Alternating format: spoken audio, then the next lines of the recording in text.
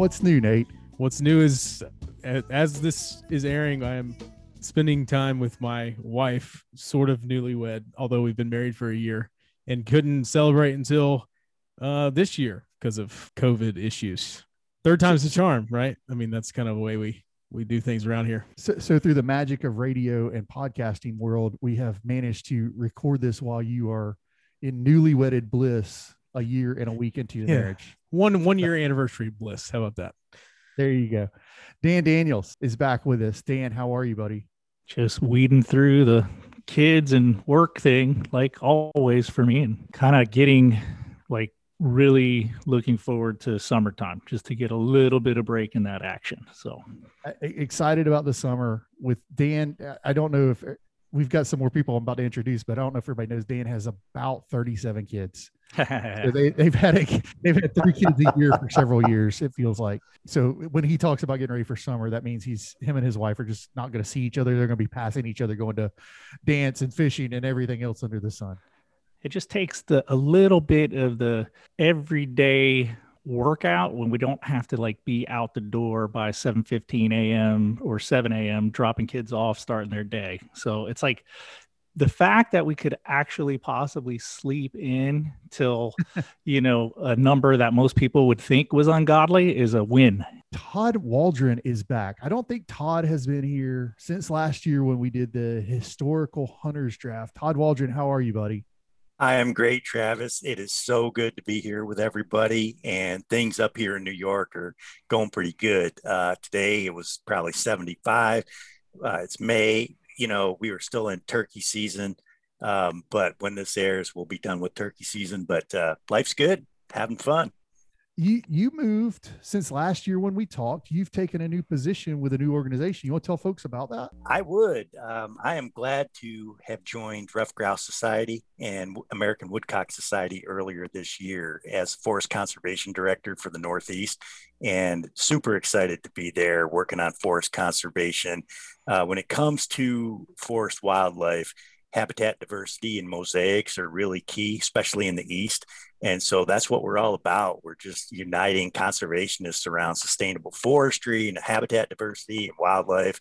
And I'm loving it. And I'm working with a bunch of great people. If folks in Florida want to learn more about Ruffed Grouse Society, where can they find it? Ruffedgrousesociety.org is a good place to go. And there is a really good community of ruffed grouse conservationists up in north of Florida, up into Georgia, up into the Blue Ridge and Appalachians and all the public lands in Western North Carolina, all the way up through the Southern Apps, East Tennessee, Kentucky, West Virginia.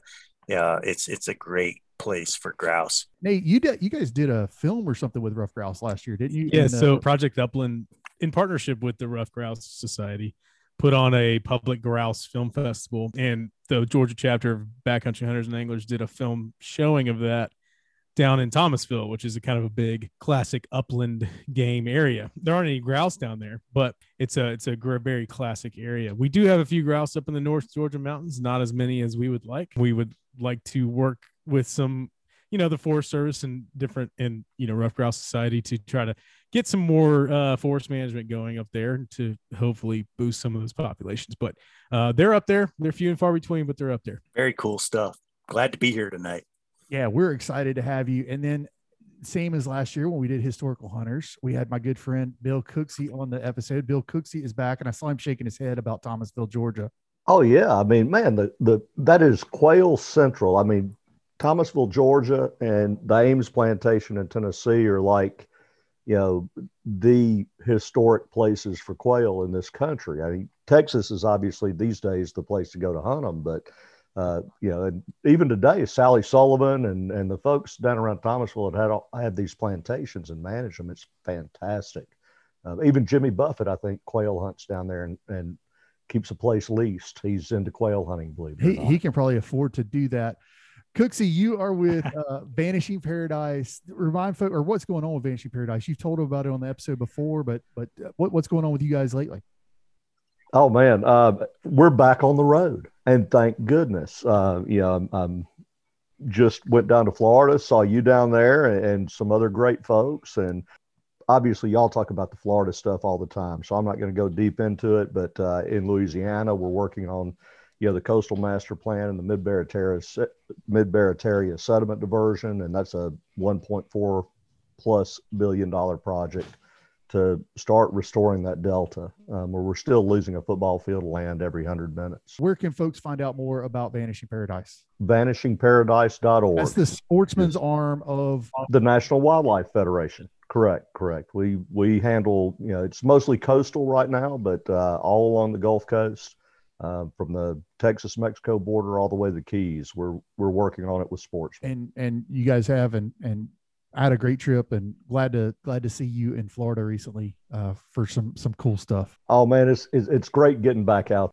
Touch on ruffed grouse, woodcock, and what we're doing tonight. The first woodcock I ever saw, I was standing next to the guy over your right shoulder on this Zoom call. Yeah, Gene Hill is the picture.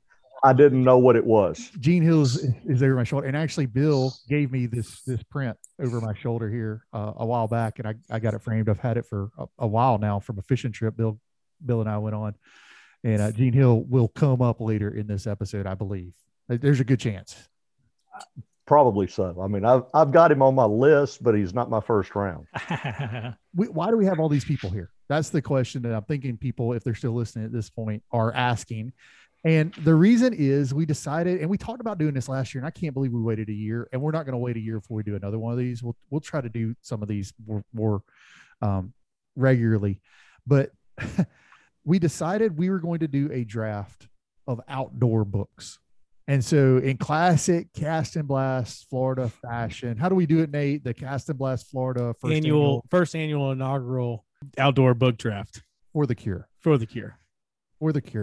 And so we asked Todd and Bill if they'd join us. We recruited Dan for whatever he was doing, because like I said, 37 kids.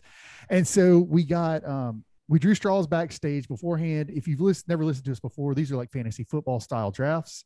We are going to go, we're not doing serpentine. We're just doing a regular draft style. So we drew straws backstage. Nate got the first pick. So the order is going to be Nate's going to go first, then Bill Cooksey, then Todd Waldron, then Dan Daniels, then me. We're going to try to make it through 4 rounds and see if this falls apart somewhere in between there. And when we get done, if there's some we didn't discuss, we'll have our undrafted free agents that we will mention there at the end and kind of tag them on. But we just thought this group all really loves outdoor writing, reading. It's been a passion of ours. Bill and I, every time we get together, we talk about it. Todd, I know I've seen you share so much stuff on social media from great writers that I love and read. And then last year when we talked about historical hunters, we started getting into hunters because they were writers that we were familiar with. And it was just kind of a natural thing. So we're going to be picking books. The criteria I gave these characters was outdoor books. So you could interpret that however you want. If it's a ecology book from your college days, it's fair game. If it's a kid's book, it's fair game. If it's some in-depth hunting or fishing or whatever book, it's fair game. So with all of that said, Nate, you are the first pick in the 2021 outdoor book draft. What do you got, buddy?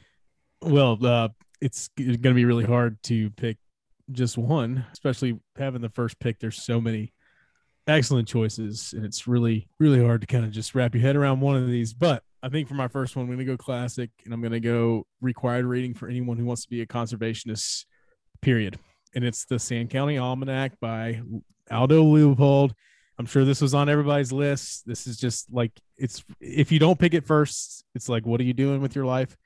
So I had it on my list. I had to pick it first. It is a masterclass of conservation, wildlife, like deep thought, / practical stuff. I mean, it's an excellent book about, about conservation and how to properly manage land and manage animals. Sand County Almanac. So Nate, I think that's a great, talking about putting a book out there on the first round draft pick, Sand County Almanac, Aldo Leopold is amazing. So I think that's a solid choice to lead out this conversation.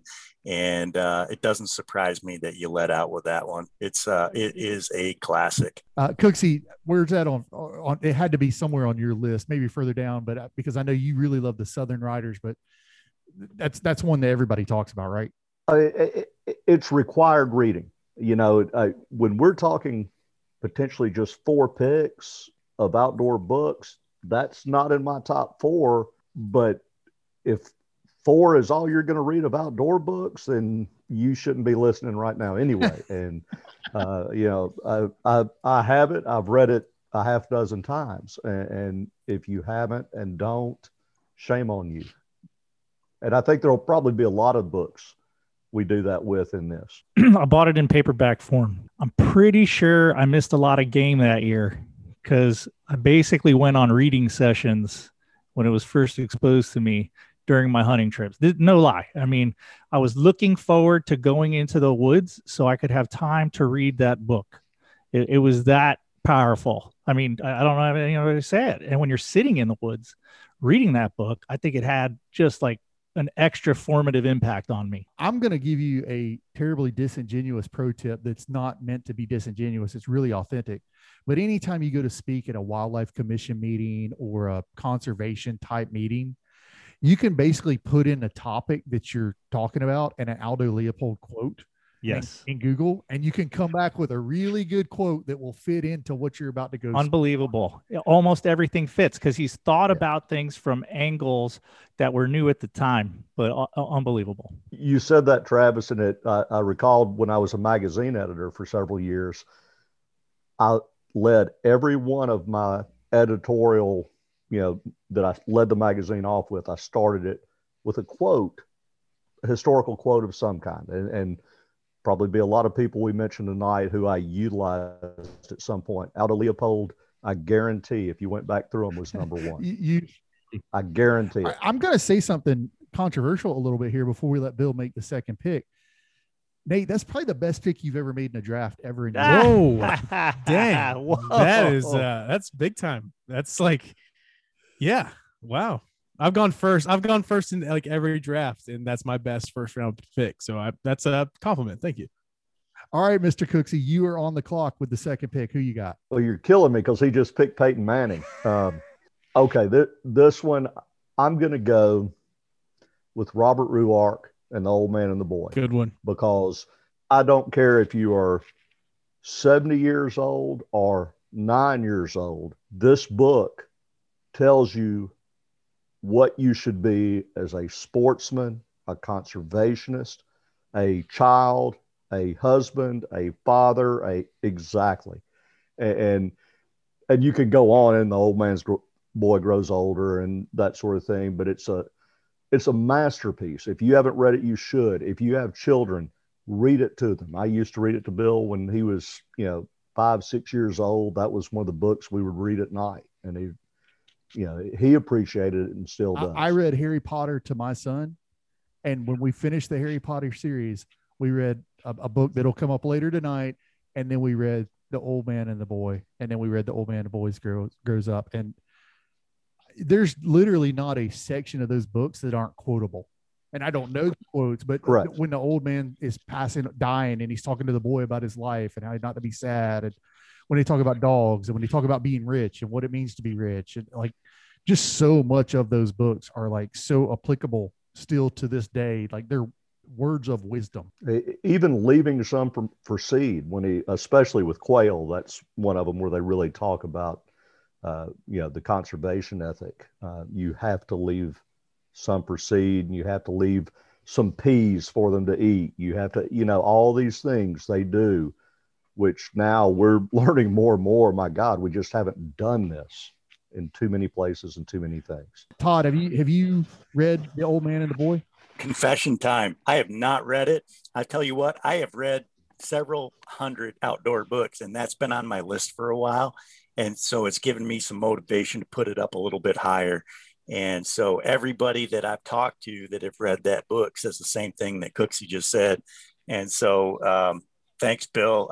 I'm glad for the nudge, and I'll put it on the list and I'll read it soon. That's one thing I really like about having guys from different geographical areas. Is Bill grew up in California and the Deep South, and Nate and I kind of grew up Polk County, Florida. Dan's from Florida, but as a different little perspective. And Todd, you have a different perspective because you grew up in the Northeast. So it really kind of brings some things into perspective. A book we think is like, obviously it is on the bookshelf most places, but geographically, it probably has a tighter hold in the Southeast than it does anywhere else. I would say absolutely. But here's another thing I'll say about Ruark, not just that book, but I would put him as someone who loves literature in the top 5 writers the U.S. has ever produced. I would agree with that. He's incredible.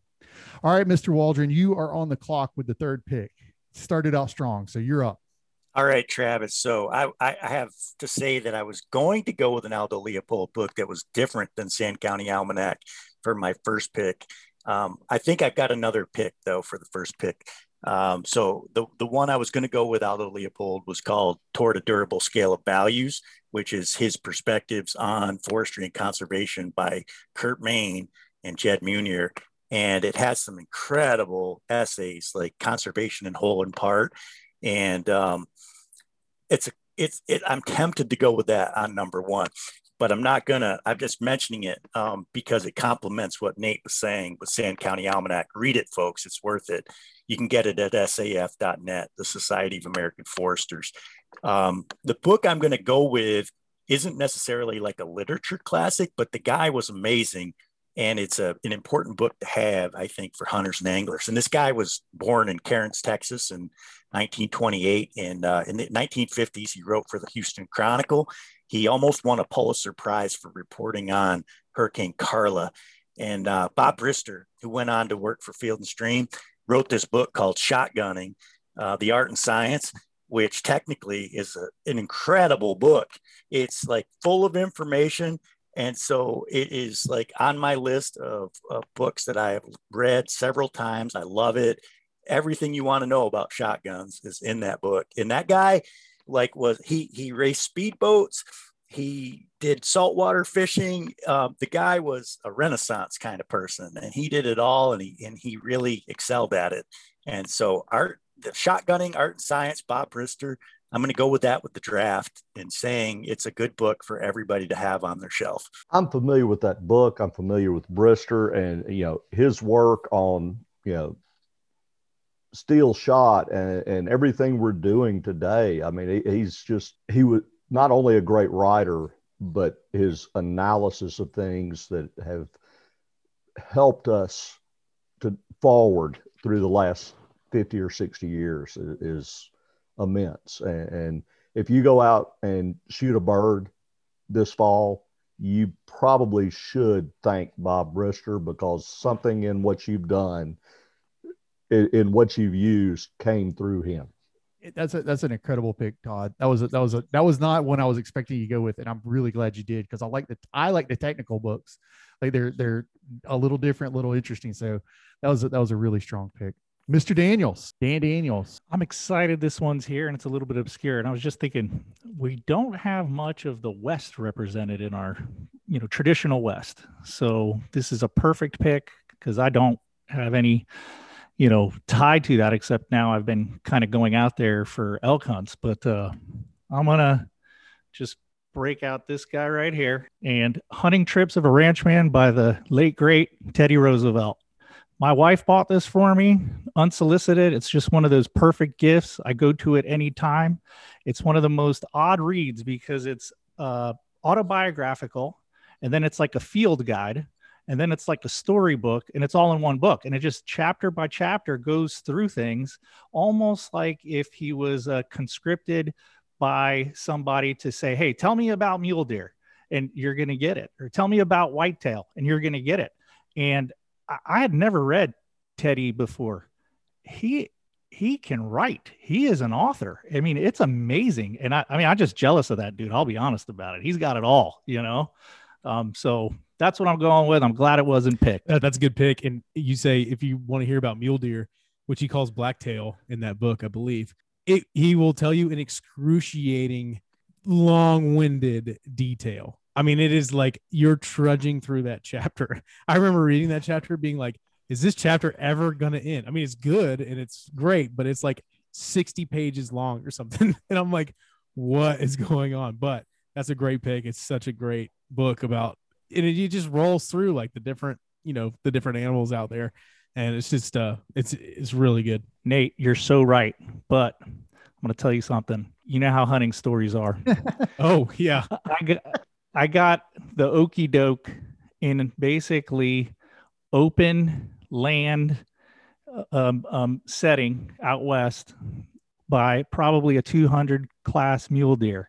And I read that chapter again because that labor through that became so much more real than talking about those blacktail. Yeah. I mean, it's still one of the most Houdini things any animal has ever done to me in my entire life.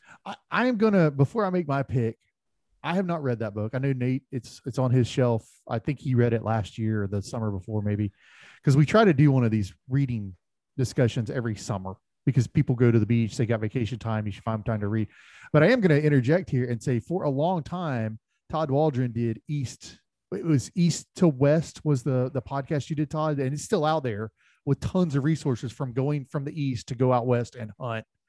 That's still up, right? It's still up. Yeah, absolutely. So we do have, although we don't have a Western representative, we do have a good library of Western representation. How about that? Absolutely. Yeah. And I was talking more about like birthing. Oh, gotcha. So someone literally from the West. Right. Okay. So I can go, all of my picks are still on the board, and I'm going to go with one that I'm going to guess none of you have read because I think it's out of print, but it is the Randy Wayne White Ultimate Tarpon book. And the reason I'm picking it is I'm cheating at this game a little bit. Randy Wayne White is he's a fiction writer in Florida. He's really well known for the for writing a series of like mysteries that are kind of woven. They're almost like fictional history. And Sanibel Flats, I think, was the first one. I'm not sure about that. I haven't read all the fiction books. I'm not really a fiction guy, but he's best known for that. He lives in Sanibel, Florida, Sanibel Island. And he compiled, as a writer, the Ultimate Tarpon book. And so it's like an anthology. It's got McQueen in it. It's got Roosevelt in it. It's got Joe Brooks in it. It's got Zane Grey in it. It's got Edison in it. Like, it's got Thomas Edison, the light bulb guy. Like, it's got all these, it's got columns or articles that all these people wrote about tarpon fishing over the history of tarpon fishing. So it's like this book that you can pick up at any time. You don't have to be immersed in it and read it in, sequential order or anything else. But it is such a great book that I feel like should be on anyone, particularly we got a heavy Florida audience, should be on anyone's bookshelf. And I actually loaned my hard copy away to someone several years back. And I found one, a paperback for $5 at a thrift store not very long ago. And I picked it up, and I'm pretty stoked about that. So anyway, my first pick, Randy Wayne White's, and Randy Wayne White is still alive. He's still an active hunter and everything. I think we're either Facebook friends or I follow him on Facebook or something. Like, he's a guy, but it's like, man, this anthology is just so good because it's all the stuff we love about the writers that Tom McQueen and those guys that Vic Dunaway from Florida Sportsman, all these people we kind of grew up emulating and idolizing their writing are encapsulated in this book. And so that's pretty cool. I tell you what, it's pretty strong to come in there with something you figure none of us have ever read. And in my case, you'd be correct. And it's killing me because that usually doesn't happen, but you got me. So I've got to hit it. Yeah. That's a power move by Travis right there. He's just going to recommend the book that nobody can get. Right. Yeah. Hey, This is a great book. Sorry. Don't try to find it on Amazon. Not going to be there. You can still get it on Amazon. You're just going to pay a premium for it. Nate, you are up with round 2 of outdoor books. What do you, first off, how'd you feel about round 1? Because I felt like that was a strong round. Strong. Like, I don't know how we're going to top that. And you're not supposed to top the first round though, right? I mean, because that's kind of the way drafts work. I'm going to go a little more Florida centric with my next book, and I'm going to go historical fiction. We've talked about this book a lot. This is my favorite, probably my favorite book of all time, especially fiction. But it's A Land Remembered by Patrick D. Smith. And if you care about Florida, if you want to learn more about Florida history, this should be required reading for anyone moving to Florida. So the 6 or 7 or 40,000 people a day that are moving down there should all get one of those at the border and read it. But it's a fiction book about a fictional family who comes down from Georgia and settles in the mid 1800s, and their life up until about I think it ends in the 60s. And it's about Florida development and how it started in cattle ranching and orange and farming and all the stuff that goes along with all that. It talks about the Everglades a lot and the Seminoles. Excellent book. Go read it. It's pretty easy read. It's not like super heady or anything like that, but it's just very, very good. So if you haven't read it, you should be required to read it if you live in the state of Florida. Dan, have you read it? I'm going to ask you. Yeah, and I'm just gonna claim him. Patrick D. Smith, the author, longtime resident of Merritt Island, Florida. He also wrote a book called Angel City about a town here that is spooky about migrant farming, and it was a social commentary about that. Nate, I mean, it's almost like you forget it's a regional thing. I'm surprised. I really am shocked that it never made the rounds at a national level with a recognition. I really am. It's that good. I'm surprised there's not a movie about it somewhere along the line. I know, and it's got to happen someday. You know, it's going to happen. I'm going to put Todd on the spot, and I'll put Bill on the spot. Todd, are you familiar with this book at all? No, I'm not. And so this is the wonderful part of this whole conversation in terms of just picking up new ideas for reading books, because it sounds so good. And being up here in the Northeast, there's so much I miss on a regional level. Like I've got similar situations, similar books I could recommend about the Northeast where people don't know about, similar kinds of stories. So I'm all over it. I'm going to put it on my list. I remember last year during the Historical Hunters Draft, you actually gave us a hunter that was like a New York area deer hunter that was like legendary. And I can't remember his name off the top of my head, but I remember you talking about a regional guy, and I'd never heard of him. I made notes and went and did research after that draft because of the same kind of thing. Yeah, it's great, isn't it? So just having those conversations and sharing stories, and, you know, there's a lot of great folks and great books out there to share. That's what it's all about. Cooksey, before you make your pick, are you familiar with, I'm sure you're familiar with it, but have you ever read A Land Remembered? No, and I'm going to say between now and the time this airs, I really think each of us should come up with about, in addition to the books we talk about tonight, about 5 more books, and let's put a list together that can go up with the podcast of suggested reading. Great idea. Yeah, because I'll go through it and pick out books I haven't. I'm always looking for things I haven't read, but we get in a rut. We just get in a rut. And I'm keeping track of our list right now, so I'll try to go through Amazon and put a link to all of these someplace so we can have them all compiled. If anybody wants to go find one of these, we'll make it really easy for them. I will too. Like there's stuff I'm missing, and I'll go get it. You are on the clock now with your second pick. Who do you have, Bill? This one, and look, people are going to notice my picks are going old. I'm generally going to pick people from the early part of the 20th century, maybe even before. I probably won't go back to Isaac Walton, but I'm going to go back because I listen to folks today and I watch them online, and they think sky busting is new. They think people who call too loud or something new, or and they were doing it in the 1920s and the 1880s. So my next pick, it has to be Nash Buckingham and The Shooting is Gentleman. That's a classic. I mean, a duck call in the hands. What is it? A duck call in the hands of the unskilled is conservation's greatest asset. But then, the same man also said the best retriever is a 3-inch Magnum, and the best long range load is a good retriever, which doesn't really jive. But he is one of our greatest storytellers to come out of the South and to come out of this country. And you do have to kind of get used to the dialect, because he will write in dialect for every character in his book, from hardcore Southern genteel accents to Yankees who come down as guests to hunt, to the African Americans who paddled boats and hunted with them and cooked for them and all. And he loved all these people, and everything about the stories is so genuine. And you learn what it was like. His father was a Civil War officer, And in that book, I mean, he goes all the way from that in short stories to about 1924 was when it was published. I may be mistaken, and that was one of the things I wanted to go back and look, and I didn't.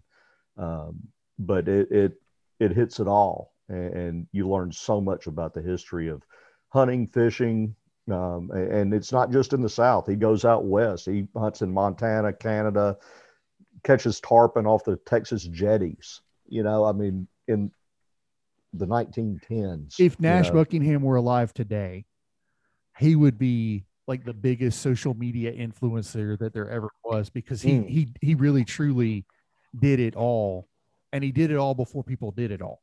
Like back then, it was your Roosevelts, right? That it was a man that had the ability and privilege to be able to go and do it. He was the first, in my mind, the first writer that really went everywhere and did everything. He went everywhere, did everything. And when we say that, he went for several years. He lived in Washington, D.C. and was on Winchester Olin's payroll to lobby Congress for conservation, especially in waterfowl. He was instrumental in most of the Migratory Bird Treaty Act and then the things that followed, and banning baiting and restricting magazines and all of these things. He was right there at the forefront of it. And in the meantime, he killed more birds than most of us have ever seen. Yeah, he probably killed more birds by the time he was 25 than most of us have ever seen. Todd, that's another strong pick. You're going to have to follow up. So let's go. What do you got here? Well, first, I'm going to say that's a tough pick to follow after. Nash Buckingham's amazing. And not only was he a great outdoor writer, but he also played football for Tennessee, actually. I read one time he was one of the captains. He was tackle on the Volunteers. So for all the SEC fans, love football. You know, he was into all of it. So he was all around pretty good. So my pick, I think, on round number 2, I'm going to move away from the technical. And this is an outdoor book. It's going old school. And it's not even necessarily a hunting and fishing book, but it's an incredible story. I'm a big Stephen Ambrose fan, and his book, Undaunted Courage, is just amazing. And so he chronicles the Lewis and Clark expedition out west from like 1802 to 1805 or whenever it was. And the story is incredible. And it includes a lot of incredible hunting stories in terms of people like George Drouillard, for instance, and what they ate and the game that they saw on the Great Plains. Like as they're going up the Missouri River and they spend the winter in North Dakota in Teddy Roosevelt's country, Mandan, and then they keep going up the river into Montana. And then eventually they get to Idaho and the Bitterroots. The chronicles of what they ate and the elk on the plains and everything else was amazing. Another person that was on that expedition that people might not know is John Coulter, who was the first person to see Yellowstone of European descent. And for everybody that might want to know about John Coulter, he is of the Coulter's Run fame and that's an incredible story too. So that book's got it all. It's got adventure. It's got hunting and fishing. It's got what life was like with animals on the Great Plains in the early 1800s. And it's told by Stephen Ambrose, who is one of the best writers out there. Well, I'll tell you my favorite Stephen Ambrose book, Travis, is a book called Band of Brothers about the 1944. Yes, okay, that's where I know that. 101st Airborne Division, Company Easy. So he's like a historian that wrote a lot of books. He wrote a book about, I think it was either Eisenhower or it was maybe McGovern. I don't remember, but like general historian, but book Undaunted Courage. Go back and check that out and see what it would have been like. Put yourself in that situation in the early 1800s, going up the Missouri River, biggest watershed in in North America, and like just the game, the life-threatening perils, what the country was like. It's a book worth reading, and I think people that love the outdoors would like it. He's the guy that wrote the things they carried about the Vietnam War and the things that the men had on them in the Vietnam War. And Band of Brothers, fantastic book. That's excellent miniseries too. If you're gonna watch something on HBO, watch that. These millennials going straight to the TV show. The other tidbit I'm going to point out here, and hopefully he doesn't mind me asking it. Cooksey, aren't you related to one of the Lewis and Clark people? Yes, Meriwether Lewis. Had I been born a girl, my name would have been Elizabeth Meriwether Cooksey. And he was somehow great uncle in there, and definitely a relation. I'm not going to claim he was like my paternal great grandfather. That's incredible, Bill, because I'm a huge Lewis fan, and one of my bucket list things is to check out the Natchez Trace. And so William Clark went on to be like governor of Missouri Territory and had a big political career. Meriwether Lewis had an interesting lifestyle going up to it. He was good friends with Jefferson. Thomas Jefferson put him on that because he was one of his proteges.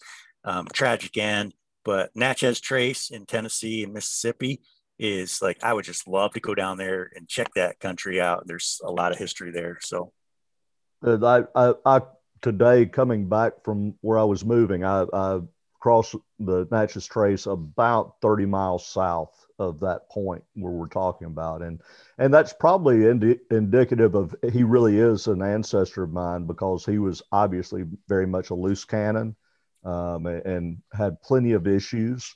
So, we're right there together on that. Daniels, who are you related to that's famous, and what is your pick? Quick answer is nobody on that.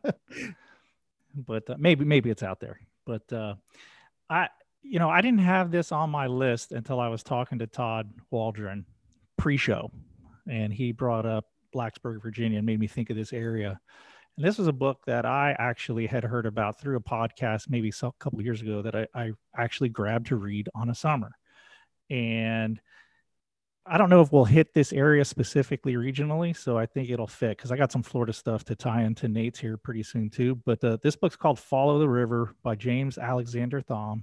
It's basically a fictionalized but historical fiction story about Mary Inglis, but Mary Draper Inglis, who was possibly the first European woman to set foot west of the Mississippi River. And she basically got captured in a raid by the Shawnee, and in essence was kind of abducted into slavery, goes through a little bit of Stockholm syndrome type of thing. And some of this is speculation, but she ended up walking all the way back to Radford, Virginia on the New River, where possibly no European had ever seen at the time. It's absolutely amazing story. It's like I said, historical fiction. So there are some, known criticisms of the story that may or may not be there, but it's a great read, awesome summertime book. It's a fiction book, but just in terms of an outdoors book, it's got the survival component is just absolutely amazing. Absolutely amazing. So great read, pretty quick read, but amazing book. That's a good one that I've never heard of. And you said that it's James Thom? Yes, James Alexander Thom, or Thom, Thom. I just, saying it that way. I'm going to find that one and definitely put it on our list, because that's one that I'd like to read that, because I told you guys in the text when we were talking about this, I was like, however you want to define outdoor book is how you define it, because I think that adds some color to the conversation. For my next pick, this one's not going to need a lot of discussion, but it's a book that's been around. It's by John Rieger. It's been around since the early 2000s, and it's called American Sportsman: The Origins of Conservation. And it's a great book to give you the kind of the tent poles of conservation, from Roosevelt to Boone and Crockett, Aldo Leopold, like names that we talk about a lot when we do this kind of stuff. It's all kind of encapsulated here in a really, I'll say it again, anthological way. Like it's a really good, concise, if you want to get up to speed quickly on how conservation works and why it works and the way the framework is set up in this country, this is a book that can get you there fast. And it's not an expensive book. It's a book I've not known about that long. I've probably known about it 5 or 6 years, but I've read this one twice, and I wish I'd known about it 20 years ago, because it's a really good, really concise history of conservation but heavy on the sportsman side, which is where we all kind of know conservation was birthed out of quite a bit. You know, it's that's not to ignore like a John Muir, but it's so heavy out of the Roosevelts and Grinnells and the people that we've talked about before in our hunters and stuff. So I think that's a strong pick. American Sportsman, Origins of Conservation. Nate, you are back on the clock. I'm going to bring it back to the South, general South, and one game species specific book here. And Todd mentioned it earlier. They still got some turkey hunting. They turkey hunt until I feel like September up there because it's 8 degrees most of the time. But anyway, so this book is the 10th Legion by Colonel Tom Kelly. And if you're a turkey hunter and you haven't read this book, please go read this book. It is a excellent, just kind of, it's like a how-to, but not really. And it's like super informative, but it's also like really good storytelling. He tells a lot of stories about all this stuff. In the 10th Legion, he harkens back to the Roman days when, you know, the 10th Legion was like the fiercest fighting group and the most dedicated and all this stuff. And kind of ties that in with turkey hunters, which I think is a great analogy for turkey hunters because they are very passionate and very dedicated. And most of them hate turkeys. Just like the 10th Legion hated the enemy, right? So anyway, if you haven't read this book and you've ever turkey hunted or even want to turkey hunt, it's really good. Pick it up. I think you can still, I believe he's still alive. He is. He's in his 90s. He killed a turkey this season in Alabama. That's right. And if you order from his website, usually you can get a signed copy, and he puts a little turkey feather in there too. So it's a nice little thing. So anyway, pick up that book. It's really good. You have to pay for every turkey you kill, and the coin you pay with is time. That's Tom Kelly. That's one of his sayings that he like. That should be crocheted onto a pillow that every turkey hunter sleeps on because it's 100% true. Todd, I saw you. I know Cooksy's next. I saw you nodding your head. Are you a Tom Kelly guy? Oh, I'm a big time Tom Kelly guy. I think that's the best turkey hunting book that's ever been written. It's good. It's funny. It's informative. And I can relate to all of it, Travis. So I think that's a wonderful pick, Nate. And I am all about it. I got the privilege to sit down and interview a few weeks back the two of the premier turkey biologists in the country, Mike Chamberlain and Brett Collier. And I asked them, what's your favorite turkey book? And without hesitation, they were like 10th Legion. I read it every year. And these are guys that are academics. You know, I was looking like the ecology of the eastern wild turkey in subtropical climates of the north. Like I was looking for something with some detail, and they were both like, Tom Kelly. You know, every year I take it off the bookshelf and read it. And I was like, yeah, he just speaks to everybody. It's such a great book. Good pick, Nate. Yeah, he said one of the big quotes is, I don't hunt turkeys because I want to. I hunt turkeys because I have to. And I feel like that's just like the turkey hunter's mantra. It's like me. Like I haven't killed a turkey in, oh God, I don't even want to say how long because it's been that long. But every year I'm out there, and every year I'm mad at them. I've got to kill a turkey this year. Every year, that's my mentality going in. Turkeys have the remarkable ability to turn arrogance into hopelessness. He says that. Just a fantastic book. Cooksy, you're on the clock, but I know you got some. I got to comment on this because the end of the sentence that Nate was just throwing out there is, I am helpless in the grip of my compulsion. That's turkey hunting. And that's every time I come home, my wife says, did you kill anything? Well, no, but that wasn't the point. You know, I had to go. And she said, well, but she knew it wasn't even going to be good. Yeah, but I had to go. I just had to. Every turkey writer I know would say 10th Legion is the greatest turkey book that's ever been written. I'm going to say this. I almost feel like there's not a reason to write another turkey book. Like if you were a turkey writer, it's almost discouraging because this is the thing. Yeah. Like it's really such a perfect book. And that's not a knock on any of the others, because I know there are some other great ones out there, but he's just so good. So what do you got? What's your next one? Okay. My next one, there is not a lot of depth here. And actually I got the idea from Cast and Blast, the group, not long ago, from a thread there, but it's going to be Richard Walters, the Labrador Retriever, The History of the People. And, this was written back in the early 80s.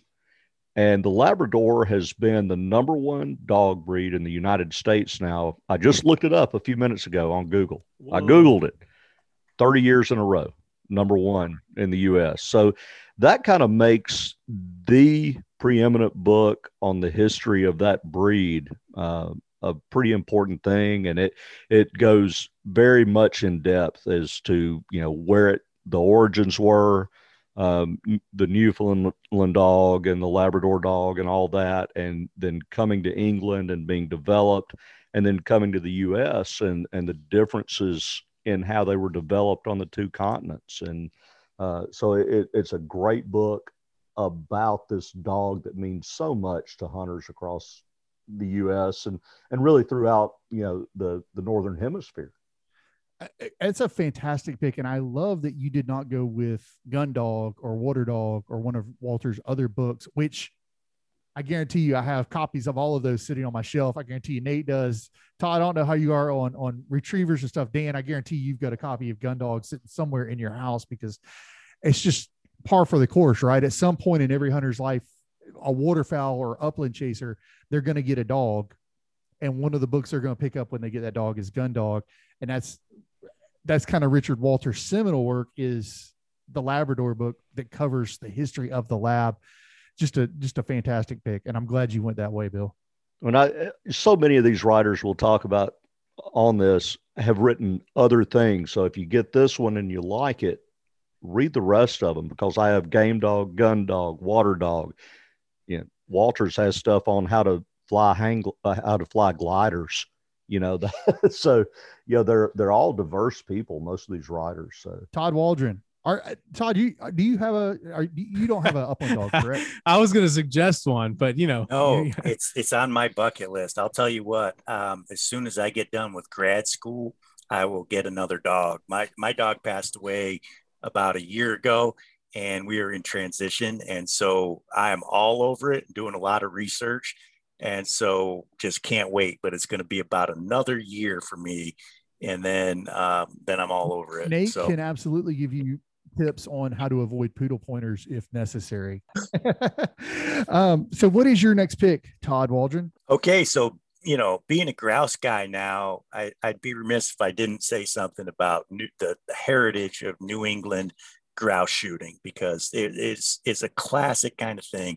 And when you think of upland hunting in the Northeast, New England, ruffed grouse, woodcock are all about it. So the author I'm going to talk about was actually an artist, and he went to the Pyle School in Wilmington, Delaware. He was hired by Scribner's to do some artwork when they did the Panama Canal.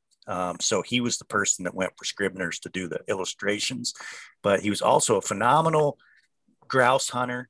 He's one of the people that started skeet shooting, sporting clays, and his name is William Harnden Foster.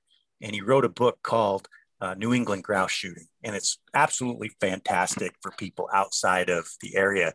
And what's really cool about Foster is that he had a friend named Leon in Maine during that time, around 1912, who was trying to start a catalog business.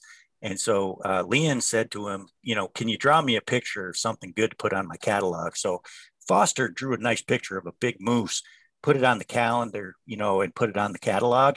And Leon's full name was Leon Wood Bean, LL Bean. And they did pretty well. They're still going. And, so really cool story, New England grouse shooting. It's classic. And for a runner up, if you're into like another grouse book, check out Grouse Feathers by Burton Spiller, because this guy is like the father of grouse hunting. He had an 8th grade education. He was a Renaissance person. He built violins and instruments. He welded, and he hunted grouse like no tomorrow. And he is absolutely fantastic. So that's what I want to share on the New England grouse shooting. What just clicked for me, and it's something I would have never thought of if we didn't do this, is really from an upland perspective, for the part of the world you're in, it's very similar to how quail are for the Southeast, right? Like that's kind of the same thing, but I've never thought about it that way until right now. But there's a history and a legacy and a heritage of grouse hunting in that region. That's pretty unique. I would have never thought of that until right now. So I'll have to check those out. I'm not familiar with either of those books. Yeah, it's similar to quail.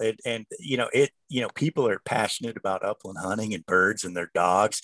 And coming on to RGS, it's cool to just hang out with all the chapter members and leaders, and they know more Amen. about dogs than I'll ever know. And any kind of dog you can think of, German wire hares, and when it comes to grouse, and I mean, just they are just all over it, and it's a fun crowd to be with. Speaking of German wire hares, Dan Daniels. Now, do you have a German wire hair, or do you have a wire hair pointing? Which one do you have? GWP. You have a GWP. That's what I thought. Although he wouldn't know a grouse if he saw it. Oh, come on. I'd make him do whatever I want. It's a versatile breed. You know what I'm saying? Richard Walters told you so. You are on the clock, my friend. So what is your pick, Dan Daniels? All right. I'm feeling bad. We are leaving classics out there left and right, and I'm just not going to do it. Because I think I'm not going to do a classic. Okay. I'm going to tie back into Nate's A Land Remembered in a big way here, because this is probably possibly the most obscure book on the list, but it's a must read for Central Floridians, which, I mean, I'm like really dialing it into a small geographic area. And it's a book called The Trouble with Panthers by William Kyler Hall, who's actually from Lakeland, Florida, who I got a great story, sent his first manuscript of this book to Patrick D. Smith, somebody he idolized. And old Pat sent it right back and said, it sucked. You need to rework it, do it over. And apparently that's a true story. So he sent him his second version of this book, and he says, this is great, send it. And they went to publishing, and he helped them publish this book. But basically, this book chronicles a completely fictitious story about Central Florida cattle rancher in the 2000s, with the plight of this being ranches going away to that third and fourth generation and the pressure that's on these families to sell. So where A Land Remembered kind of ended at Rickenbacker Causeway down in Miami with the development aspect, this one kind of tugs at your heartstrings about what these families are going through as they kind of, the patriarch or the matriarch finally passes away and it has to get passed on. So, read it for yourself. You're not going to find it in many places, but it's around, and it's gettable on Amazon. And I will also say this was directly recommended to me by a good friend, Drew Tucker from Tucker Farms out of Rockledge and Kenansville, who I know has served on the Cattlemen's Association. I'm sure people listening know this family well. And, he said, read it, Dan. And it's one of those things that regionally for our cats and blasters directly, it should be read. So William Kyler Hall, Trouble with Panthers. I've never heard of this book. And I live basically in Lakeland, so I'm a little embarrassed right now. Correct. And this is the weird thing about it. When he told me about it, I said, well, how do I not know about this? So it's just, like I said, real obscure, but so super fitting for our, cast and blasters that are out there around the state and around the Southeast and around the country, actually, because it's great insight. I literally just ordered it on Amazon, like while we were doing this, because I feel like it's going to mention geographical areas near me or near where I grew up. And it's like, I just ordered it. So anyway, it's on Amazon. This is one of those books that probably has one of those hard disclaimers that the events in this book are not representative of any, because it's just set in 2004, and you could literally like almost swap out the family names and fit about 4 different long-standing Central Florida families. Yep. So it's one of those types of books. So I can't believe we have some of the. I'm going to trust that Bill Cooksey and Nate are going to carry the weight on the last round before we get to free agents, because I'm going to pick something sentimental. And what I'm going to pick that's sentimental is not specifically the book I'm picking, but it's what it represents. And I'm going to show you guys what it is. But for me, it was the Reader's Digest North American Wildlife book, which is just a field guide of, and you can see mine's falling apart because it's been thumbed through so many times. But I love field guides. I love field guides if they're Audubon. I love field guides if they're like this. I love every field guide I could possibly get my hands on. And I remember being a kid, that was like my entry into worlds that I couldn't see. Like we didn't go shoot mallards in the Midwest, in Tennessee and stuff. We didn't go hunt mule deer or elk or anything else. But the way I dreamed about it, and I'm hopeful Nate will talk about this in a minute too, at some point, But the way I dreamed about it was these books, and Nate probably remembers that book because it was sitting in my parents' house and I stole it when I moved out. But these types of books gave me a vehicle, and it didn't matter which one it was, but they gave me a vehicle to see what a Harlequin duck looked like, or what the difference between a Miriam's and an Osceola was, or what, why a doll sheep looks this way, and what's the difference between a sheep and a goat. And without that, I don't know that I care about hunting and conservation the way I care about it, because that allowed 6, 7, 8, 9, 10-year-old Travis to just come home from school, get done playing basketball or whatever, and you want to flip through something and kind of like just ethereally look at it. That was there, and it was a thing that to this day I treasure that book. It sits on my bookshelf in my office because it was that particular one was one that I just wore the pages out. Go ahead, Dan. I got a question for you because you're bringing me back to nostalgia. Did this particular field guide have track print pictures in it? It did. Oh, that addictive. Like going out on a walk with your field guide and trying to like track something or make a track when I was little was like, I mean, it was just, intoxicating. And I'll give you an aside today, because Facebook exists and apps exist and everything else. This is a dying world a little bit, but it's always comical to me when I'm in a birding group. I'm in a number of birding groups because I'm a birder as much as I'm a hunter or fisherman. Like, I enjoy watching wildlife, and someone will post and say, hey, this animal's here, and it says in the field guide on the Merlin app that it shouldn't be there. And I'm like, oh, really? You didn't grow up with those little shaded maps? Yes. That you looked through some kind of Audubon book or something that you're like showing your dad, who works for the state as an environmental engineer. And you're like, Dad, why it doesn't say swallowtail kites are here or something or whatever it was. And he's like, oh yeah, they're everywhere. Like, that book's wrong. No, the book can't be wrong, Dad. And just going through like that growth and that I'm sorry. What about when it says very rare and you have a sighting about it? Yeah. In your area? It's like, whoa. You're so pumped because it's very rare, and you've got 27 raccoons in your trash can, pulling them out every morning. God, I love field guides so much. That's just, it warms my heart. And I felt like this whole draft would be invalidated if we didn't at least mention it. Todd, do you have anything to say about field guides? I love field guides, Travis. I've got a whole library full of field guides, and I use them all the time. I'm a tree nerd. I've got more tree field guides than you can imagine, for the South, for the North, for the West. Sibley's Guide for Birds is something that's really cool. It's old and all dog-eared. And I think that is such a great pick, and I'm glad you put it in there. It's important. Last week, my wife and we were watching a bird through the windows. What the hell is that? And we couldn't figure it out. And we had a bad view of it, but I was like, it's not an indigo bunting, but it's about the right size, but it's not quite right and all. And the next day I came in and she said she had one of her Audubon, Society books of birds out. And she said, it's a blue grosbeak.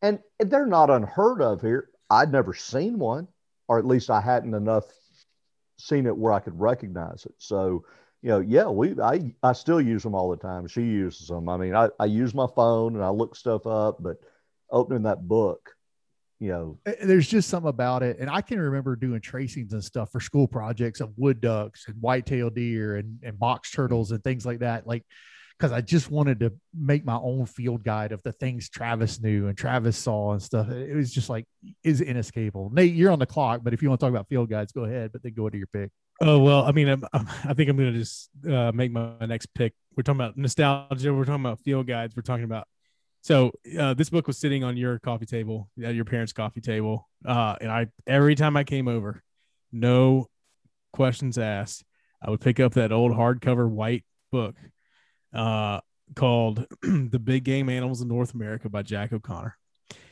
And I would flip through that book, and it would have everything from walrus and muskox and wolves to deer and pronghorn and elk and all the sheep species. And, O'Connor had basically an article written about each one of them. And it had those maps, the shaded maps where they live, and the tracks and the poop and the, whatever else. And the illustrations in that book, I don't remember who did the illustrations in that book, but they are incredible. Like, they're so good. And I would just sit there and flip through and look at the pictures. And a couple of years ago, I was feeling nostalgic and I looked it up on Amazon, and you can still get them. There's not in print anymore, but you can still get them. You're going to pay a little bit more money for them probably, but I ordered one. So now it sits on my shelf, and periodically I'll pull it out and flip through it just to feel that nostalgia, feel that wave of like sitting in your parents' living room back in the day, like flipping through that, just dreaming about hunting these animals and, figuring out how, growing up and doing that. And so that's my final pick. It's a nostalgia pick. The Big Game Animals of North America by Jack O'Connor. It's such a good pick, Nate. And I was hopeful you would pick it. That's what I was hinting at. Because the other side of that story is I was not allowed to read that book as a child because it was worth money. And my parents were worried I would ruin it. But when Nate was 7 years old, my dad would let Nate do whatever Nate wanted. So I'm a little bit resentful of that pick as well, because I did not get to spend as much time with that book. So it doesn't mean as much to me because I didn't get it till I was like 18. They had me on a clock with it. So I'm a little bitter not to call my dad out. But anyway, Todd, you have any thoughts about that pick? It's an incredible pick, Nate. I mean, Jack O'Connor is the outdoor writer that we all look up to and think of, and all of his books and his great writing. And I think it's an incredible pick, and I'm glad you brought it up. I mean, there's so many books here to think about, and there's so many, like with 4 picks each, it's so tough to go through it. That has to be here. It has to be here. Cooksey, you're on the clock, but you're walking away in on that. Look, O'Connor. We'd be incomplete without O'Connor, and it's like my next pick. There's more you could have gone with O'Connor, but it is probably the right one. I mean, but he's the father of the 270. I mean, and I own a 270, so there you go. That's what I deer hunt with when I Right. can find bullets anymore. If anyone has any 270 ammo, I could use some. Awesome pick. And O'Connor, what an incredible, sportsman from our country. Okay, I don't know how we got to this round without this guy, and I've got this long list of people, but I'm going to come back to him. And the reason I hadn't already and didn't pick him earlier is I couldn't pick a book. But I'm going north. I'm invading Todd's world up there. I'm going on the offensive, and he's a guy who actually, if you read his books, you'll read several stories where he talks about Burton Spiller and Spiller's grouse writings. So, but I'm going to stick with dogs. So I'm going with the dog book by this guy, and it's Gene Hill. And I almost went with Hill Country, but I'm going with Tears and Laughter, a couple of dozen dog stories. And it is one of those books that it's full of short, to the point stories. And when it says Tears and Laughter, if you don't cry and laugh, you can pick any 3 stories. You're going to cry and laugh several times within those stories. He was the greatest short storyteller of the latter half of the 20th century in North America, I believe. And we're lucky that he told outdoor sportsman-centric stories. And when it comes to dogs, how do you go wrong? Everybody loves a dog. Gene Hill could have written anything. Hunting and fishing got lucky, because that guy could write like nobody's business. The one thing I wrote down, like in my notes, I said, whoever said you can't buy happiness forgot little puppies. That's a Gene Hill quote from Tears and Laughter. I don't know how you pick one book of Gene Hill. I feel like if you pick Gene Hill, you get the collective. And that's why a minute ago, when I said I was going sentimental, I was hoping one of you was going to pick the Jack O'Connor book and one of you was going to pick Gene Hill, because the other funny thing I'll tell you about Gene Hill is Will, for a while there, he wanted to play video games. And I said, okay, you can play video games, but you got to read a book for an hour a day. And if you won't pick a book, I'll assign one to you. And so I gave him Gene Hill, I think a Hunter's Fireside Companion. That's a great one. And I said, buddy, what did you think of that book? And he's like 7, 8, 9 years old. I said, what'd you think of that book? He's like, Dad, that guy can write. He sighed. He said, that dude can write. And I don't know that Gene Hill, I don't know how he would have felt about being called a dude, but absolutely. Yep. Dan's got it right there on the screen off to the side. Just incredible. I would say if there was somebody you want to write like, it's Gene Hill. And if you fall short, you probably came out pretty good. Well, I went to school to be an outdoor writer. And while in school and trying to write, I realized I can't write like Gene Hill. And that's who I wanted to write like. And I said, I can never do that. And I never could. And I've tried. And so I've always been a miserable failure as a writer. He wrote a story, and I don't remember which book it's in, but he wrote a story about a dog's last hunt. He wrote kind of on those themes a lot, but he wrote a story about a dog's last hunt where he took him out and he shot a woodcock, and then he took him to the vet, and the dog was put down with that woodcock, and it's between his feet. And I'm like, dude, if you can read that and not get misty eyed, you have no soul. Like, yeah. One of the best pieces of writing just in existence. And it's a 2-page article, it's just incredible. So Todd, you're on the clock. Follow up Gene Hill and good luck with that. I can't follow up Gene Hill. That is an amazing pick, Bill. That is so incredible. I love that you picked that. And it's such a strong pick. And there's so many people I want to pick here in this round, but I'm going to have to narrow it down. I'm going to say that one of my favorite writers in general is Jim Harrison, who wrote Legends of the Fall in like 9 days. Guy is the most amazing writer. He wrote books like Brown Dog, Dalva, True North, The Road Home. I mean, on and on. Incredible writer, somebody I love. He hung around some really cool hunters. Like he liked to bird hunt. He woodcock hunted up in Michigan. He hunted quail in Arizona. He hung around Russell Chatham, who did a lot of artwork for a lot of books.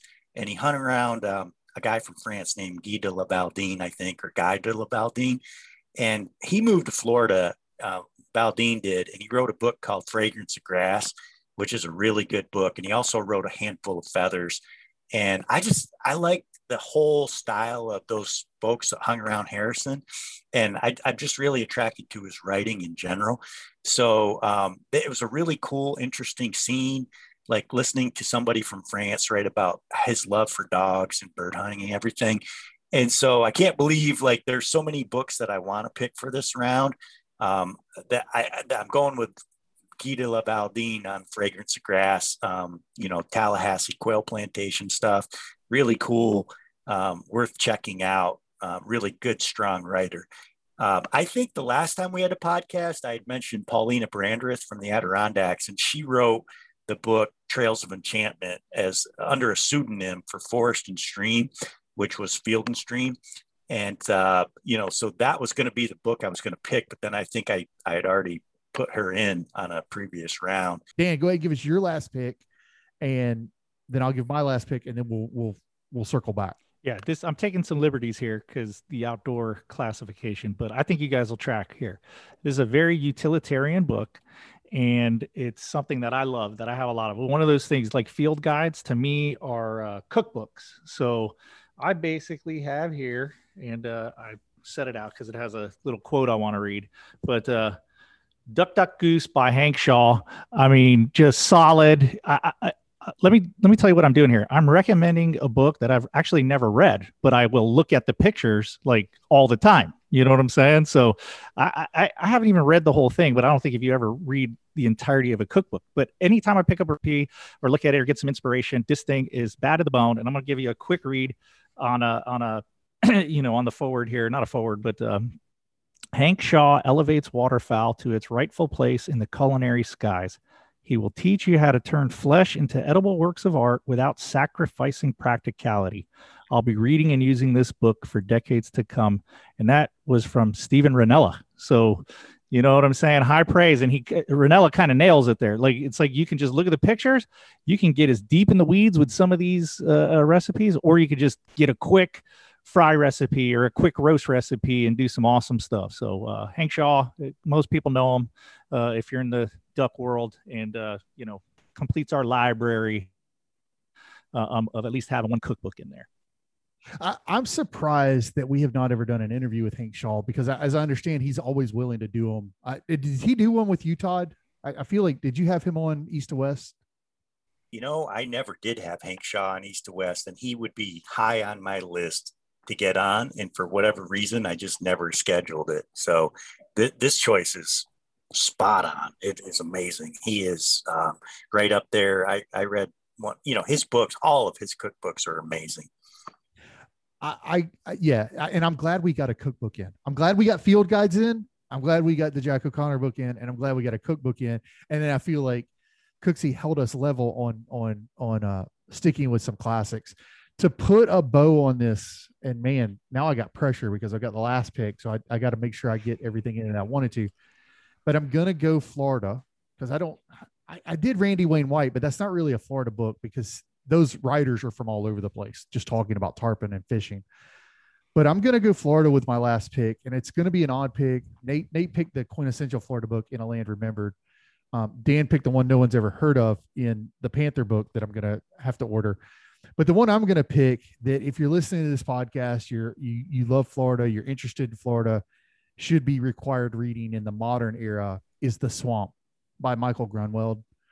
And it is a fantastic, again, I'm on an anthology kick tonight, but it's a fantastic just assemblage of history and reasoning and how we got to where we are with South Florida, the Everglades, the land, from distant, like digging ditches and Flagler building railroads, to sugar, to farms, to damming the lake, to hurricanes, just how the Everglades got to where they are. And when he talks about the Everglades, he doesn't limit it to just the park.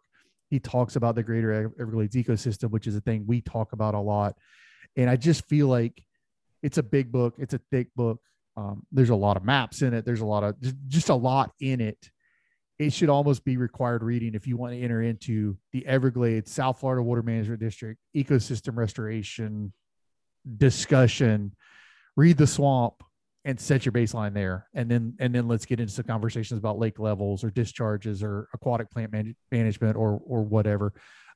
Just a amazing book. Should be, like I said, should be required reading.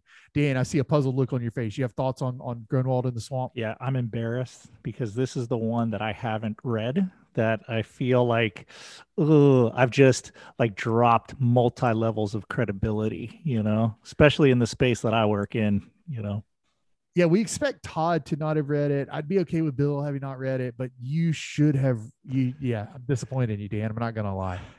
He absolutely talks about even like the dissonance between people that are pissed off that we're ditching and building and everything else, but it's because they've closed the gate behind them and they don't recognize that they're here and they're part of the problem. And so the problem existed before they got here and they've added to it. And it's really a perspective that I think is missing in a lot of the conservation conversations that we have today. And as a Florida guy, I couldn't do this draft and not have that on the list. So Todd, I think you're shaking your head. You're not familiar with The Swamp, right? I'm not familiar with it, but like it resonates with me big time. And I will gladly read that because there's so many things going on up here with growth and with COVID related recreational impacts and so forth on resources, people wanting to get outside and what all that means, and people coming here and what that means. I think there's just a lot that resonates back and forth and is universal. I think that's a really good thought, a really good thing to say, because it is, I tend to think like Florida stuff's so unique, but then I can talk to Bill or I can talk to Todd or I can talk to somebody else. And you start to see parallels between discussions about Mississippi River stuff or about whatever. And you start to see some of these similarities and these things crop up again and again and again. And yeah, they're different flavors of problem, but they're very similar in their kind of the factions that form around them and the outcomes and how we get there and how we fight for it and how we Bill, you're shaking your head. Are you familiar with Grunwald and The Swamp? You mean like people screwed it up while trying to make it better, and now we're trying to figure out how to keep it from getting worse and make things okay and get by. And yeah, sounds familiar to you? Yeah. Like as part of your and everywhere. I mean, we're dealing with it everywhere, all over the world. And fortunately, I think we're learning. I hope we're learning, but more people need to, and they need to read that. Last year, I got to interview some folks from the Department of the Interior on the water quality stuff. And I remember them talking about the Columbia River Basin. And that's an area of the world that I am completely unfamiliar with. And as they're talking about, I'm like, well, that sounds familiar. Well, that sounds familiar. Well, that sounds familiar. And they're talking about the Pacific Northwest. And it's like, yeah, just So good. And I love that you said it that way, Todd. Like there's so much you can learn and glean from looking at other perspectives and other places and things like that. Here's what we're going to do to put a bow on this. I'm going to let our guests go first. So I'm going to start with Todd, and then I'll go to Bill, and then Dan and Nate, and what I'm looking for is quick hit list. What didn't make the cut tonight that you wish could have made the cut if you'd had 10 more rounds? Like what are the other books that you really wanted on here? Okay. So I'm on. You're good. Okay, Travis, thanks a lot. So many good books. Braiding Sweetgrass by Dr. Robin Wall Kimmer. She's a professor at SUNY College of Environmental Science and Forestry, Indigenous. She writes amazing stuff, and she is half poet. She's like big on science and Indigenous knowledge. Read it. It's good. Braiding Sweetgrass. Ivan Turgenev, A Sportsman's Sketches. You want to read something fascinating? He wrote in the 1850s about bird hunting in Russia, and this book actually caused a social revolution that freed the serfs in Russia in the 1850s and 60s. It's called A Sportsman's Sketches. Ivan Turgenev. That's an amazing book. That's another one that you want to check out. This isn't a hunting book, but it's absolutely fascinating. It's natural history. It's called Floating Coast by Bathsheba Demuth. She is a professor at Brown University, and it's about the natural history of the Bering Sea on both the Russian side and on the Alaskan side, and how indigenous communities reacted to both socialism and capitalism in the early 20th century, and resource use around whales and walruses and seals. It's absolutely fascinating and good. Another one that I like is Across the Wide Missouri by Bernard DeVoto, about the 1830s trapping culture of Ashley's Hundred and the whole Western Montana, Rocky Mountain trapping setup and how things went. It's an incredible history. And I'm going to wrap that up with a book called Owls of the Eastern Ice by John Slatt. And it's a book about this wild place in the far east of Russia, and the biggest fish owls in the world, and the hunters and anglers that live in this remote place, and how they connect with salmon.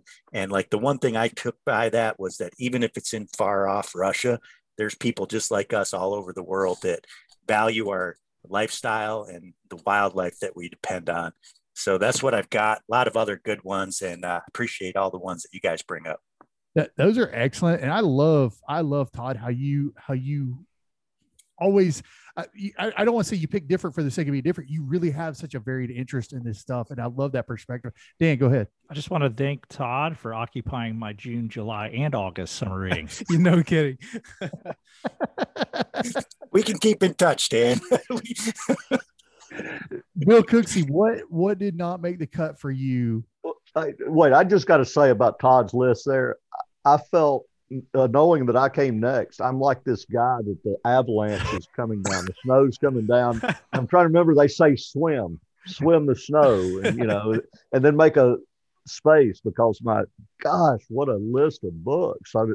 Like Dan said, he's occupied a few months now, but that's good. I need some new reading and to get out of the ruts. But number one, I'm going to list the book that got me into reading as a kid. It really opened my eyes to reading novels, not just short stories. And that was Ernest Hemingway's Green Hills of Africa.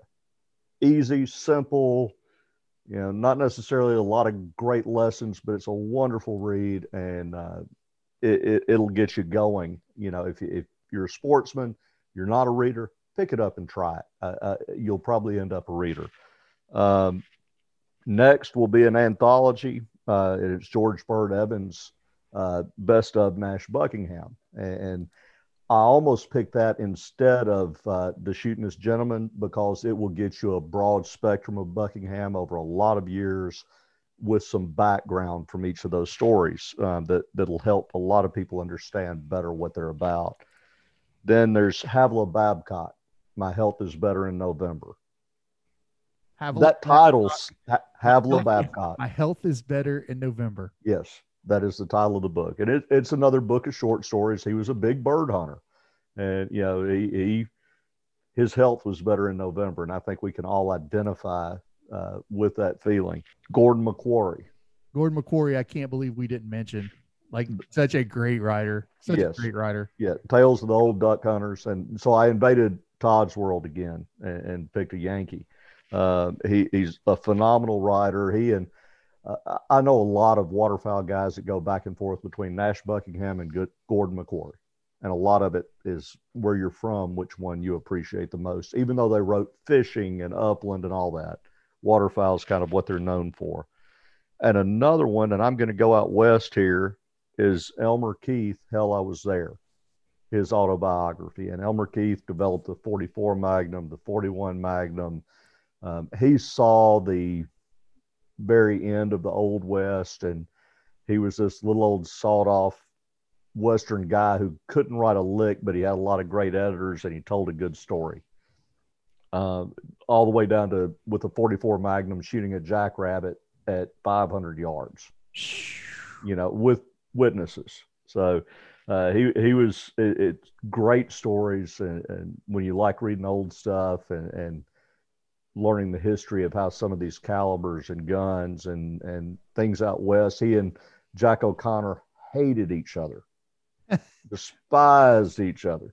Jack O'Connor was the high velocity, long range guy, and Elmer Keith was the slug them with something big and heavy guy. Hit them hard and knock them down. They were in each other's face all the time. So, this is good. That's what we need to remember. We think today we're sniping at each other. We always have, and that's half the fun of it. That's exactly right. That's a good word, and that's a strong list. Nate, or I'm going to let Dan go next, and I'll let Nate, because Dan, you got the floor. What did we miss off your list? Okay, so this will be a odd ask here. Something that didn't make the list, I don't know if it fits this circle that I'm looking for, is a good archery book. So I don't have one. There's nothing that I go, but I'm an archer. I love bow hunting, and I just don't know where that is. I know it exists, but I'm looking for things there. And then, I'm glad somebody put it on there. I'm just going to say this might be the one of the most cliche books of all time, because it's so good. Its success has made it almost like trivialized it, but it's Hemingway and it's Old Man in the Sea, and it's transformative. I mean, the book is not about fishing, but it's so about fishing. It's unbelievable. We just kind of literally we crap on this book left and right because it's, I read it for a book report because it was only, 100 pages or whatever it is. And man, it just has to be in there. It has to be in there. And fishing. Hemingway was that Old Man in the Sea was on my okay. Yeah. So I think you have to have it. I think you have to have it. That's really the only one I'm recommending that didn't make it. And then, like I said, I'm asking the Cast and Blast world for a good archery book. Nate, do you have an archery book recommendation? I don't. You could pick up Cam Haines' book, Bow Hunting. I can't remember what it's called, but it's something about bow hunting the West. That I've heard good things. I haven't read it, but I'm surprised I don't have one. Being in the archery world that I was, I'm surprised I don't really have a solid archery book, but I'll do some research and I'll get back with you. Fred Bear didn't write a book on archery. Yeah, I mean, Fred. So he did write a couple. He wrote a book, but I can't off the top of my head. I can't think about it, but I'll look it up. I'll get it to you. Anyway, so a couple that did make the list for me, and they're classics. It's Beyond Fair Chase by Poswitz, and Death in the Long Grass, Capstick. Africa, and then basically the ethics of North American game hunting, with Poswitz. Two great books. The Poswitz one's like you can read it probably in a day. It's really short, sweet, to the point. And then the Death in the Long Grass, that he goes through the Big Five of Africa and basically tells stories of his escapades as a professional hunter in Africa. And really good writing, exciting writing from Capstick. So there you go. Those are my two that didn't make the list. Nate, I don't know if you remember this or not, because I don't know if I ever passed the message along correctly, but you mentioned the Poswitz book a couple of years ago on the podcast as a summer read you want to do. Dan mailed us your copy. That's right. I think I do remember that. Yeah, that's right. Yeah, that's funny because I do that. I just mail away books and then I get mad that I lost them. Well, Nate has your Poswitz book if you're looking for it. I'm gonna hit a few that I have left. You did Death in the Long Grass, Nate? Yes. For me, my favorite Capstick book and this was probably the book for me, like Cooksey was talking about, that got me into reading this kind of stuff, was Death in the Silent Places, which is the one where he goes through and like he profiles Sasha Seymour, and he profiles Karen Mohobel, and he profiles Luke, the guy that did the Man Eaters, Colonel Patterson, and Jim Corbett, and like each chapter is one of those guys. And man, I read that book, like it's fallen apart too. I read that book so many times, like the spine just kind of finally gave up. Capstick is so cool to those of us from America, because when you really read, safari stuff, they're either from Kenya or South Africa or Zimbabwe, or they're English. I mean, he was an American in the last half of the 20th century, moved to Africa and apprenticed and went to work for the game department and did elephant control and then became a white hunter. And I mean, he did it all, and he was just one of us. And that's, to me, unbelievable. Yeah. And he's who opened the door to me to reading Rourke, to reading Jim Corbett's books, or to reading Hemingway, stuff like that. Like I wanted more of that. And I will say he was a great storyteller, but he wasn't the writer that they are. But that was the entryway to me to that world. And it just opened up this whole new thing that I didn't know existed. And I have books. I have Karen Mohobel's book. I have Patterson's book on my bookshelf, and I bought them because I read about those guys in a Capstick book where he talked about them. So that was for me, like the book. The other ones are also sentimental, because I'm a sentimental guy when it comes to books. And I don't know how you guys feel. And I'll let you respond to this, but I'm not a big e-reader fan. And I'm not really a book on tape fan. And I've had to become a little bit of that, but I'll buy a book on tape and then buy the book, because books are like a comfort. I mean, I'm looking at Cooksey. He's got a shelf behind him. I've got books behind me. Dan's holding them up Nate's holding them up. Like I have to touch the book. It's a thing I want to be able to go pick up and flip through and reference. So I've got a couple on here that you would only know because they're really regional books in Florida. But one is Frank Sargent's Secret Spots. Nate, I know you're going to nod your head at that because you've borrowed mine probably, or have your own. Frank Sargent was a newspaper editor in Florida. He was the fishing editor for the Tampa Bay Times. And so on my list, I have Frank Sargent's Secret Spots. And then he wrote a series of books one called the Snook book, one called the Trout book, one called the Redfish book, one called the Tarpon book. Every one of those books I've read no less than a dozen times. He also ruined our best snook spot. He did. He wrote about it 15 years ago, 20 years ago. He wrote about it in an article for Florida Sportsman. But those books are like old friends to me. I can take them off the shelf and I can start reading it, and I'm like, oh, I know how this goes, and almost skip ahead like 2 or 3 pages because the words just come back to me so quickly because I've read them so many times. And the other one that's like that is Captain Mel Berman, who was a guy in the Tampa area. He was a radio host. He ran a fishing forum back in the day. Like we talk about the refuge forums and stuff. He ran one of the biggest ones in Florida.